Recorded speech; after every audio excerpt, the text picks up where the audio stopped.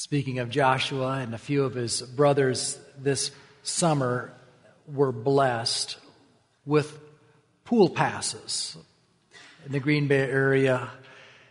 And when we got those pool passes, we didn't realize that they would be for all three of the pools in the city. And it's been a great summer to have pool passes. About a week ago, during one of those scorching afternoons, I accompanied the boys to Joanne's Park. And not only for the diving board, or for the water slide, or just to cool off in the pool, but I found myself sitting in a chair and just observing this throng of kids and their parents. I just wondered how many more kids you could put into a pool. And then I made some observations. One of the things I've learned about children is that when they are excited, it's very difficult to have them walk. And so repeatedly I heard lifeguards with this homemade megaphone saying, "Walk, do not run." And I thought to myself, now why is that rule in place? And then I thought back to when I was a kid, at the times that I stubbed toes running on concrete. I can also remember how that concrete can get slippery when it is wet, and how I personally slipped and fell, and how I had friends fall. And I thought, that's a good rule. Don't run on concrete. Another thing I observed as I was watching these kids come down one after the other in a water slide or off the diving board is the order. The next child was not permitted to go until the first one had gotten all the way to the ladder. And I thought, why so orderly and why so methodical? Until I heard a whistle blow. And a lifeguard was actually rescuing a kid. And I thought, now there's a good reason for that. Because if everyone went when they wanted to, and it was a free-for-all, how would the lifeguard know which one to rescue? And then the next day, my wife and boys told me of another person that went down this water slide, and they were so excited but didn't calculate that the water was 12 feet deep on the other side of that slide, and they didn't think, I can't swim. And so how important it was for the lifeguard to be poised, to be ready to rescue another child. And as I walked away from that pool experience, I was reminded that those rules were not given to hinder freedom or fun. Rather, they were provided for enjoyment and safety and life. Over this past summer now, what we are doing is looking at a different set of rules or guidelines for our enjoyment and freedom. And they are found in the 20th chapter of the book of Exodus, where I want to call your attention to the third commandment. Perhaps there would be a benefit to getting on the runway and just reminding you where we have been over the last couple of messages. We learned in chapter 20, verse 1, that these commandments are from God Himself. As it says, and God spoke all these words, saying. And then we learned in verse 2 that these commands are given to us on the other side of God's people being delivered or being saved. It says, I am the Lord your God who brought you out of the land of Egypt, out of the house of slavery. So these people that are hearing these words and us today, it's not so much that we keep these commandments in order to be delivered and saved. Rather, we keep them because we have been delivered or saved. And then one of these guidelines for a fulfilled, free life is the first commandment, Verse 3, you shall have no other gods before me. That is, if you want the ultimate satisfaction in life, that you will have God first above everything else. The second guideline or commandment is that you, in verse 4 and 5 and 6, you shall not make for yourself a carved image or any likeness of anything that is in heaven above, or that is in the earth beneath, or in the water under the earth. You shall not bow down to them or serve them. For I, the Lord your God, am a jealous God, visiting the iniquity of the fathers on the children to the third and fourth generation of those who hate me, but showing steadfast love to the thousands of those who love me and keep my commandments.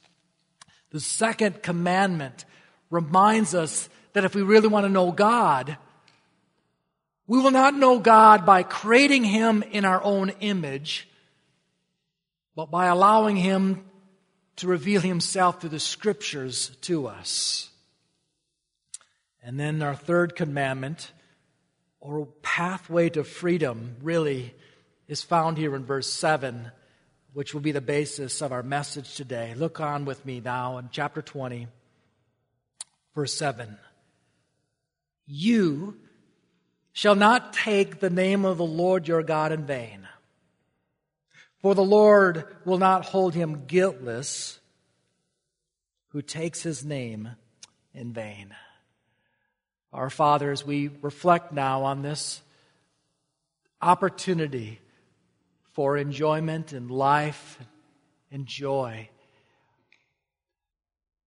I pray that your Spirit would just take these words and just add clarity to them, and that He would be free to point out the sin in our life and lead us to the forgiveness that we can have in Christ. And then in obedience, we can experience the joy and the intentions that You've had for our life from the very beginning. In Jesus' name, amen. Several years ago, my wife and I were like what many of you were experiencing. She was expecting, and it was the time to pick out a name. And so we did what many in this room did. We got ourselves a book, and we looked at a list of various names and the meaning of those names. And some of those names we liked, but because of a bad experience with someone with that name, we quickly ruled them out. Others, we liked those names, but we found out that we had family members with those names, and you can't do a repeat. And then there's also how you offer a first, middle, and last name. So they have to have a good sound as you blurt them all out. And then as a pastor, one who was preaching through books of the Bible, the books like Joshua and Titus, as I was preaching through them, took a special appeal, and I said, you can't beat these names. Why don't we name some sons after them? But for us, and we see this pattern throughout Scripture, that when you name one, it is an expression of your authority over them. Adam named the animals, and Adam named Eve, and that was to say he has leadership over them. But for us, when we name a person, or for that matter, name a pet, it's just a title.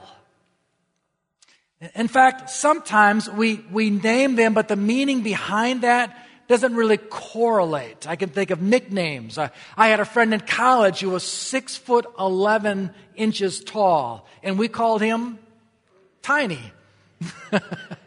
And you probably have met someone that's very broad the other way, and they're called Slim. That's right. But when we think about God's name, it's very different. He is the only one who has not been named. He discloses who He is to us. And not only that, but God's name and His identity are inseparable.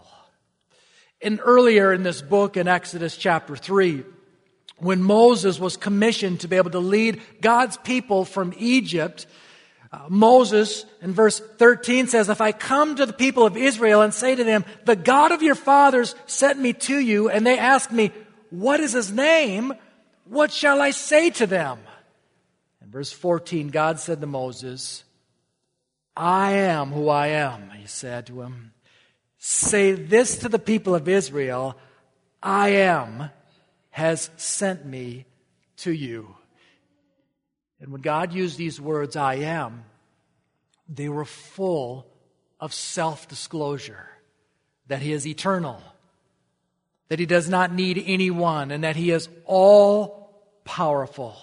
When God revealed his name, he was also revealing his character. So at the beginning of our service, when I asked you to offer your favorite name of God, we heard names like Jehovah Ra, the Lord is my shepherd, Jehovah Rapha, the Lord that heals, Jehovah Jireh, the Lord will provide, Jehovah Shalom, the Lord is at peace. And here's the point, that when God offered his name, he was also disclosing who he was. Because God's name and his identity are inseparable. And so now we look at verse 7. If you want to live the ultimate fulfilled life, you have to value God's name, because to value God's name is to value God himself. You shall not take the name of the Lord your God in vain. This is what the commandment is. The word name here carries the heavy weight of God's entire reputation, his identity, and his glory. The word vain here means empty, worthless, or no good purpose. So to take God's name in vain is to empty his name of the weight of his glory. So number one in your outline, if you're following along with me, we can take God's name in vain when we, number one, fail to keep an oath. How is it then we take God's name in vain? Well, when you look at the language here, one way that we can violate this commandment is when we fail to keep an oath. That phrase, take the name, is a phrase that was often used in the courtroom. We've seen this in movies or television programs. As a person is being sworn in, they say something like, I swear to tell the truth, the whole truth, and nothing but the truth. So help me God. In Leviticus 19, verse 12, one of these commands says, you shall not swear by my name falsely, and so profane the name of your God. I am the Lord. So to take God's name in vain, in this context, is to swear by his name, a pledge or a promise, and not to actually keep that promise or pledge. When I was in high school, there was a couple of guys, and they were issued a traffic citation. And they decided to fight it in court. And so these two guys got their stories straight, and they went into court. And I remember one of my friends retelling the story over a couple of Cokes. He said, I went into the courtroom. I swore, I took an oath, and I lied my pants off. That right there is a great example of what it looks like to violate the third commandment, taking God's name in vain. It's to take it as if it means nothing. Here's a second way that we can take God's name in vain. It's to take his name lightly. Lightly. Since God's name and his identity are tied to one another, we are to take his name and hold it in high esteem. One of the ways that we can take God's name in vain is to downgrade it to the level of a curse word, to use it to express anger or disgust. And so we're probably very familiar with this application of this command, where someone calls on the name of God or Jesus Christ or weighty theological terms like damn and hell and use them to express their anger over something. Several years ago, I was gathered at the family farm with some of my uncles and my brother and kids, and there was also some of the neighbors, the surrounding neighbors, and we were gathered around a fire just visiting with one another. And one of the neighbors, I don't think he intended to offend me, but he kept calling on God to damn various things. And there was something within me that says, enough is enough. I've got my little kids, I've got my nephews running around, and he's creating awkwardness already, so how about I create a little awkwardness too? And just said, sir, I know you probably don't mean to offend me right now, but when you are using God's name like that, I find it very offensive. And it was a kind of a showstopper, but in time, things picked back up again. And the next day, my uncle came to me and said, Chad, that's just the way farmers talk. And he didn't mean anything by it. And I said to my uncle, that's the whole point. That he was using God's name as if he didn't mean anything by it. So we can use this little OMG, oh my God, and have no reference at all to praise or prayer. We can use the name Jesus or sweet Jesus. And to make you squirm a little bit, if we're just going to be a little honest, sometimes we can use the phrase, well, praise the Lord. And it's certainly appropriate to praise the Lord, but we can use that phrase in church circles without actually meaning it as an expression of worship, but just kind of being an empty phrase that comes out of our mouth. And you know where else we can use it, church people? We can actually take God's name in vain when we pray.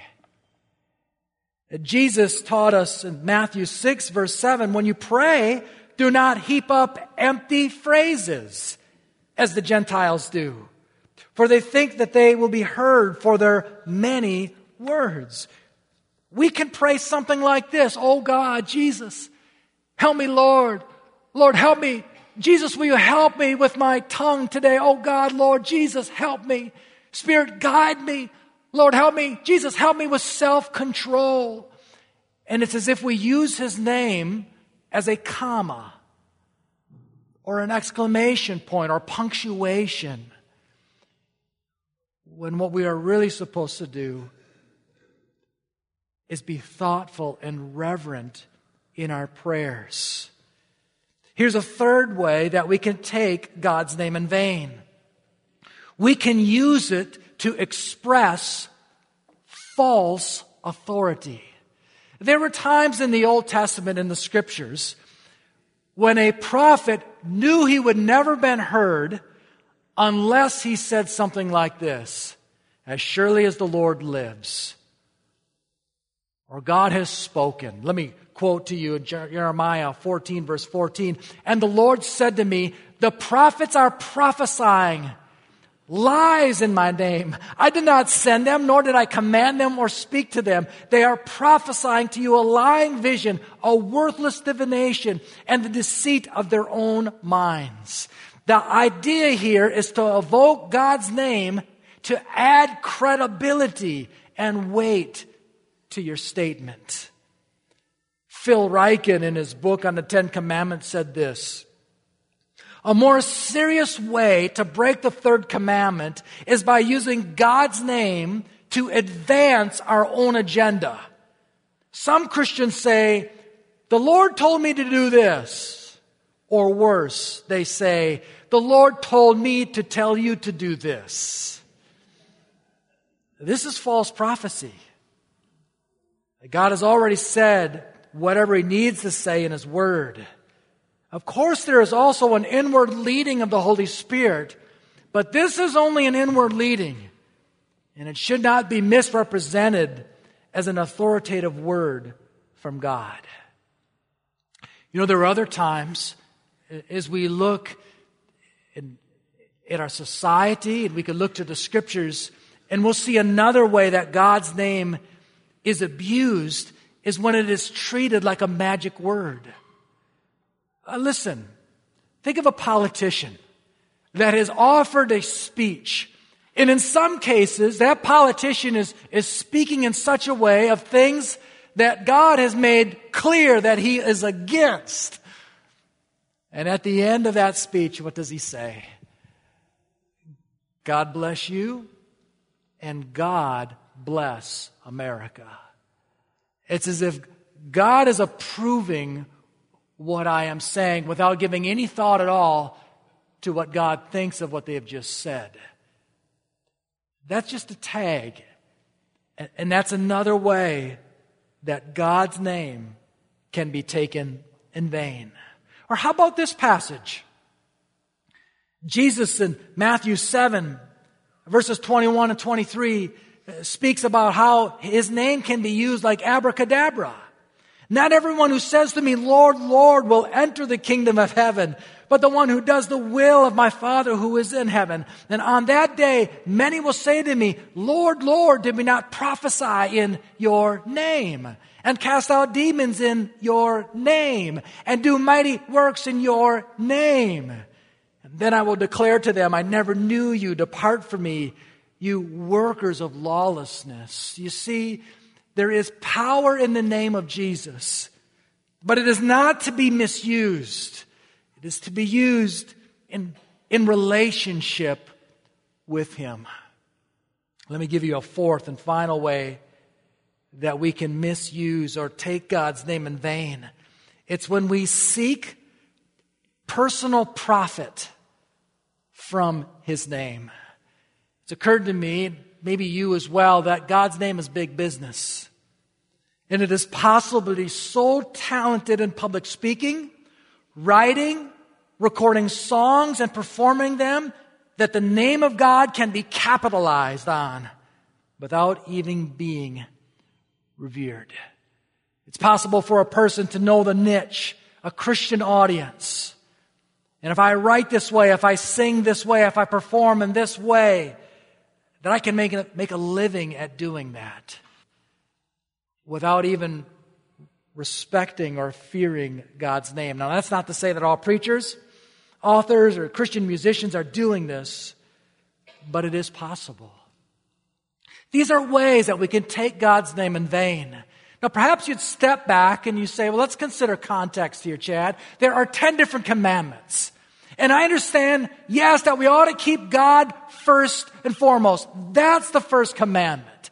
And I understand that God's name is to be valued. That's what we're getting at here in the third commandment. But clearly, this is not as serious as offense as killing someone, or lying, or committing adultery, or stealing. Of all the commandments, this must be one of those that God overlooks, right? Well, let's consider again the second part of verse 7. For the Lord will not hold him guiltless who takes his name in vain. Here's the second point of the message today. God will hold each person responsible for taking his name in vain. Let me just give you a few illustrations of that. Turn with me to the book of Leviticus. We'll look at one in the Old Testament and one in the New Testament. Leviticus chapter 24, verses 10 through 16. And instead of me just articulating to you how much God values his name and how he will punish us when we don't value his name, let the word speak for itself. In Leviticus 24, beginning in verse 10, it says, Now an Israelite woman's son, whose father was an Egyptian, went out among the people of Israel. And the Israelite woman's son and a man of Israel fought in the camp. And the Israelite woman's son blasphemed the name and cursed. And they brought him to Moses. His mother's name was Shelomith, the daughter of Darbai, of the tribe of Dan. And they put him in custody till the will of the Lord should be clear to them. Then the Lord spoke to Moses, saying, bring out the camp the one who cursed, and let all who heard him lay their hands on his head, and let all the congregation stone him. And speak to the people of Israel, saying, whoever curses his God shall bear his sin. And whoever blasphemes the name of the Lord shall surely be put to death. All the congregation shall stone him, the sojourner as well as the native, when they blasphemes the name, shall be put to death. We see how serious God is about his name, about his reputation. This is in the Old Testament. Let's look in the New Testament. Would you consider Acts chapter 19? Acts chapter 19. And here is a way in which the name of Jesus is being used like abracadabra. And let's see how his name is taken in vain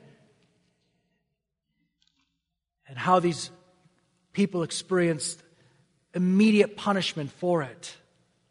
In Acts chapter 19, verse 11, this is the book of Acts, of which unfolds the story of how the early church came into being.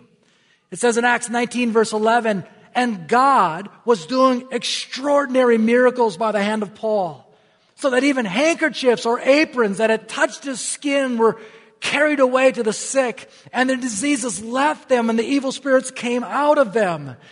And then some of the itinerant Jewish exorcists undertook to invoke the name of the Lord Jesus over those who had evil spirits, saying, I adjure you by the Jesus whom Paul proclaims. And 70 sons of the Jewish high priest named Sceva were doing this. But the evil spirit answered them, Jesus I know, and Paul I recognize, but who are you? And the man in whom was the evil spirit leaped on them, mastered all of them, and overpowered them, so that they fled out of their house naked and wounded. And this became known to all the residents of Ephesus, both Jews and Greeks, and fear fell upon them all, and the name of the Lord Jesus was extolled. Do you see it? There were these people that were attempting to use the name of Jesus to cast out demons. They had no relationship with Jesus. They were just simply using his name for power. And as a result, they experienced the power of the demon. It made a fool of them, beat them up, and humiliated them. This is what the scripture tells us. Jesus said, I tell you, on the day of judgment, people will give account for every careless word they speak. Sometimes we come into a church on a Sunday morning and think all is well for us. We've had a good week. We're walking with the Lord. And then someone opens up the law of God to us. And we see ourselves violating his law. We haven't revered God's name. We've taken it lightly. We've taken our relationship with him lightly. And we are guilty of taking his name in vain. It wasn't long ago, I was visiting with someone that I had just met. As they were telling me their story, they expressed to me how they had a spouse that had this sudden physical condition. They didn't know it was serious. They went to the doctor, found out it was very serious, and immediate action was required. It could be that that's your response to the Word of God this morning. As you have come here today, you realize, as you are honest with your own life and the Bible, you have broken this law. And I would say to you, immediate action is required. When we sin, death is the result. Yes, a physical death, but ultimately a separation from God that, if not dealt with, will turn into an eternal separation from God. And if you want to be restored, if you want to be healed, there is only one way. There's only one name in which you can be saved by, and it is through Christ. And He died on the cross for your sins. He was buried, and 3 days later was raised to life. Your only hope of avoiding the punishment for breaking this law is to know that Jesus already took the punishment for you. And you must place your faith in what He has done for you. You must turn from your sins. And then each of these commandments can not only be stated negatively, and that's how we've addressed it so far, but it can also be stated positively. Let me just leave you with the third and final point of the message today. If you have been forgiven, if you have been saved, if you've been set free from sins, once forgiven, we are able to hallow God's name. When we look at Jesus' model prayer, it's called the disciples or the Lord's Prayer. How is it that He started that prayer? Our Father, who art in heaven, listen, hallowed be your name. That is, honor your name in our lives. Oh God, as we begin this day, as we begin our lives with you, at the very forefront of how we want to live is to honor your name. Because if we are honoring your name, then we are honoring who you are. And as we consider the life of Jesus, He never took God's name in vain. He had always valued His name. And that's what I want to hold out for us today. It's not just to see this commandment in the negative, you shall not take the name of the Lord your God in vain. Rather to see it in the positive, that we are to bless His name. I've included an assortment of scriptures in your outline to help you on your way in this. Consider Colossians 3 verse 17. Paul wrote, "And whatever you do, in word or deed, do everything in the name of the Lord Jesus, giving thanks to God the Father through Him." We honor His name not only with our mouths, but we also honor His name with our lives. Just yesterday, I was in the kitchen gathering some things, and one of my sons came home from mowing the grass here at church, and I could hear Melody say, "Let me ask you, as you were mowing the grass, did you do that for the glory of God? Were you honoring His name in the way that you were just mowing the grass?" And that's a great question, parents, that we should be asking. Every little thing that our children do, are you doing it for the glory of His name, His reputation? And I'll just say this, moms and dads, you are going to set the tone, aren't you, on how the name of God is valued. So you will have to set an example for your children. And one of the things that my wife and I have had to do is we've had to calculate what kind of language we want to allow in our home. Now, if our neighbor comes over and he says some things that are spontaneous, well, we can't necessarily control that. But if a summer blockbuster is released, we can evaluate if God's name is going to be valued in preparation before we put our family before that. You're going to have to decide, moms and dads and grandmas and grandpas, if you will do that. But I'll tell you where we've done is we just said we want to value the name even in movies. We want to make sure that God's name is not taken lightly or offered as curse words there. If we have control over that, we feel like we want to set an example for our children in that. We see the book of Psalms as a wonderful example to us Look at Psalm 29 verse 2. It's in your outline. Ascribe to the Lord the glory due His name. Worship the Lord in the splendor of His holiness. Or how about this one? Psalm 103 verse 1. Bless the Lord, O my soul, and all that is within me. Bless His holy name. We are to bless His name, not take it lightly. One of the ways that we can do that is to have a lifestyle of good music. Listen to what it says in Psalm 66 verse 2. Sing the glory of His name.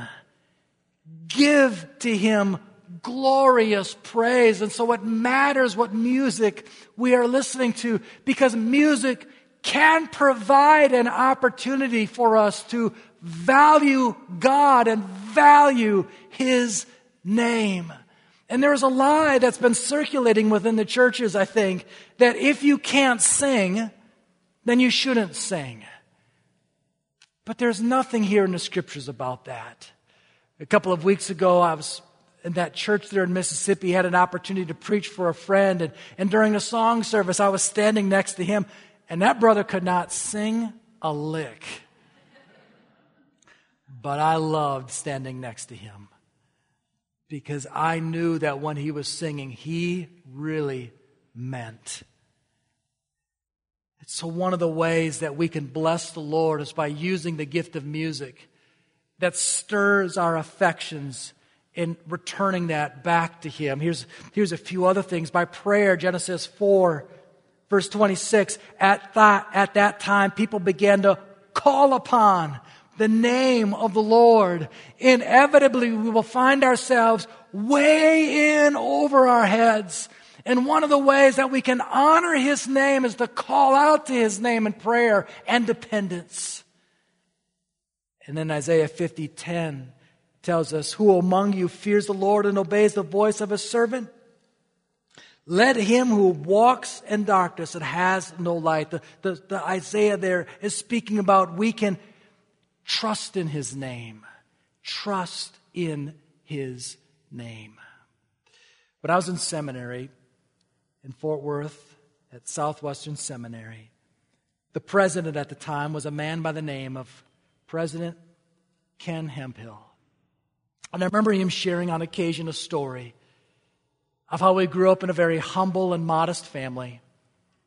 His father, I believe, was a farmer, scratched out a living as best he could. And his son, Ken, was a strong, able young man that had actually earned a football scholarship. He was a tight end at Wake Forest.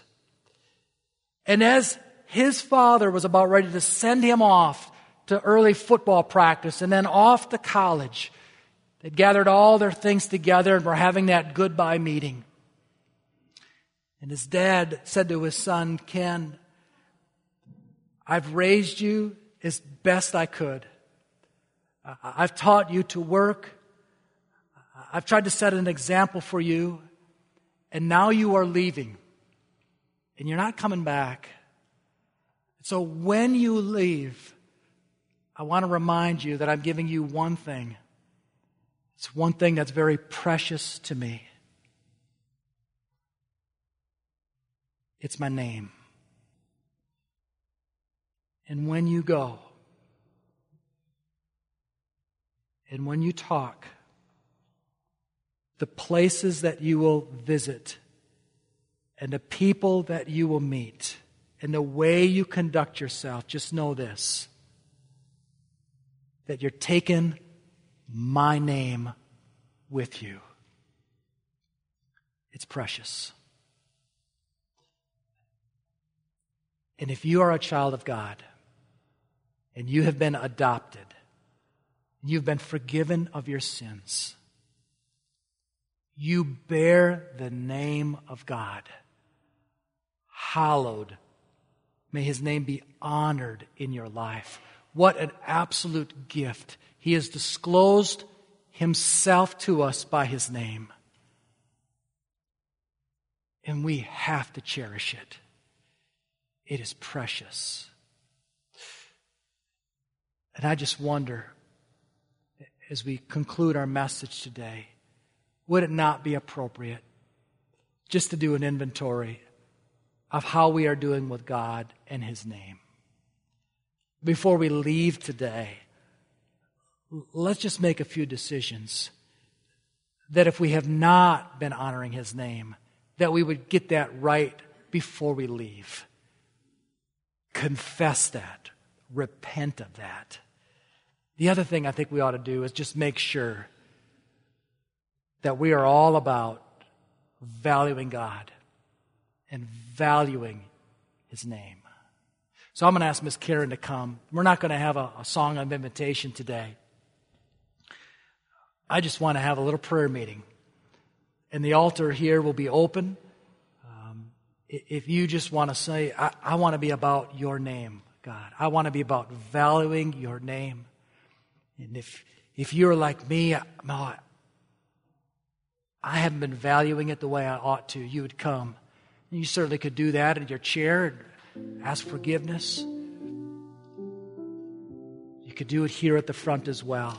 But why don't we just take some time, confess sin if we need to, and then by the grace of God, say, I need your help because I want to hallow your name.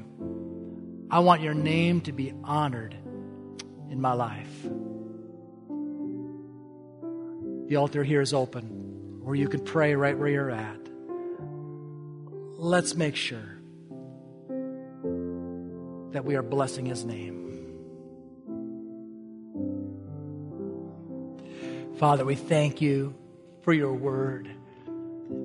As we are working through these commandments, we are realizing that you have offered them for our love, for the freedom to be able to enjoy life to the fullest, that we can find our satisfaction in you, that we can have right relationships with you and with one another. James tells us that we are capable in one breath, really, of worshiping you and cursing another person. And oh, how we need your help to have a heart change, that we would honor you with our mouths and honor you with our lives.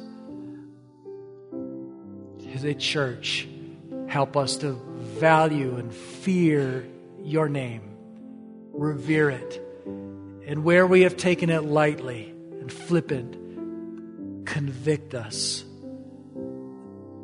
that we would cherish you and your name. We pray this in Jesus' name. Amen. Amen.